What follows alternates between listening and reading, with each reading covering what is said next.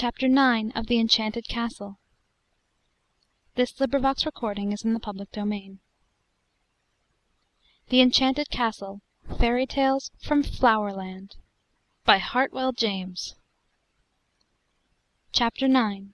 The Star of Bethlehem. Stars that in earth's firmament do shine. Longfellow.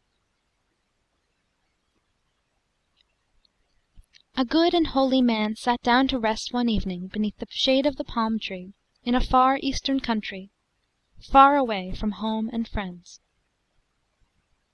The sun was sinking in the west, the air was hot and sultry, and all around him grew strange and wondrous plants and flowers.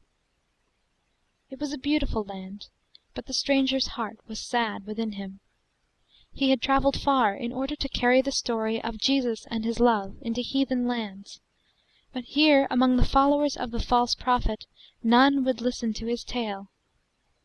Even now, as he sat beneath the palm tree, the spires of the Mohammedan mosques gleamed white in the distance, and he could hear the voices of the priests as they chanted their evensong. "How ever can I serve my Master in such a land as this?" exclaimed the holy man.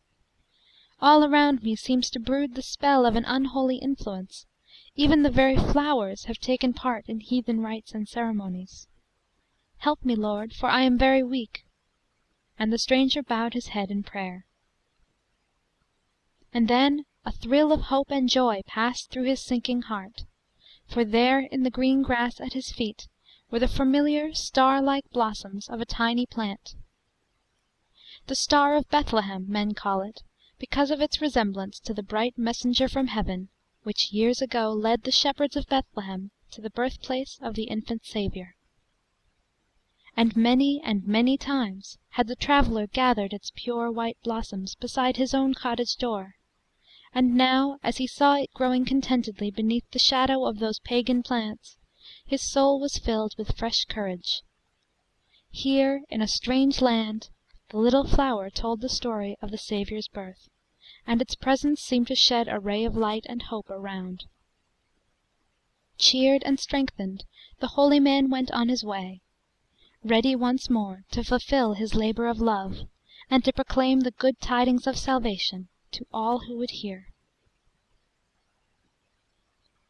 End of chapter 9.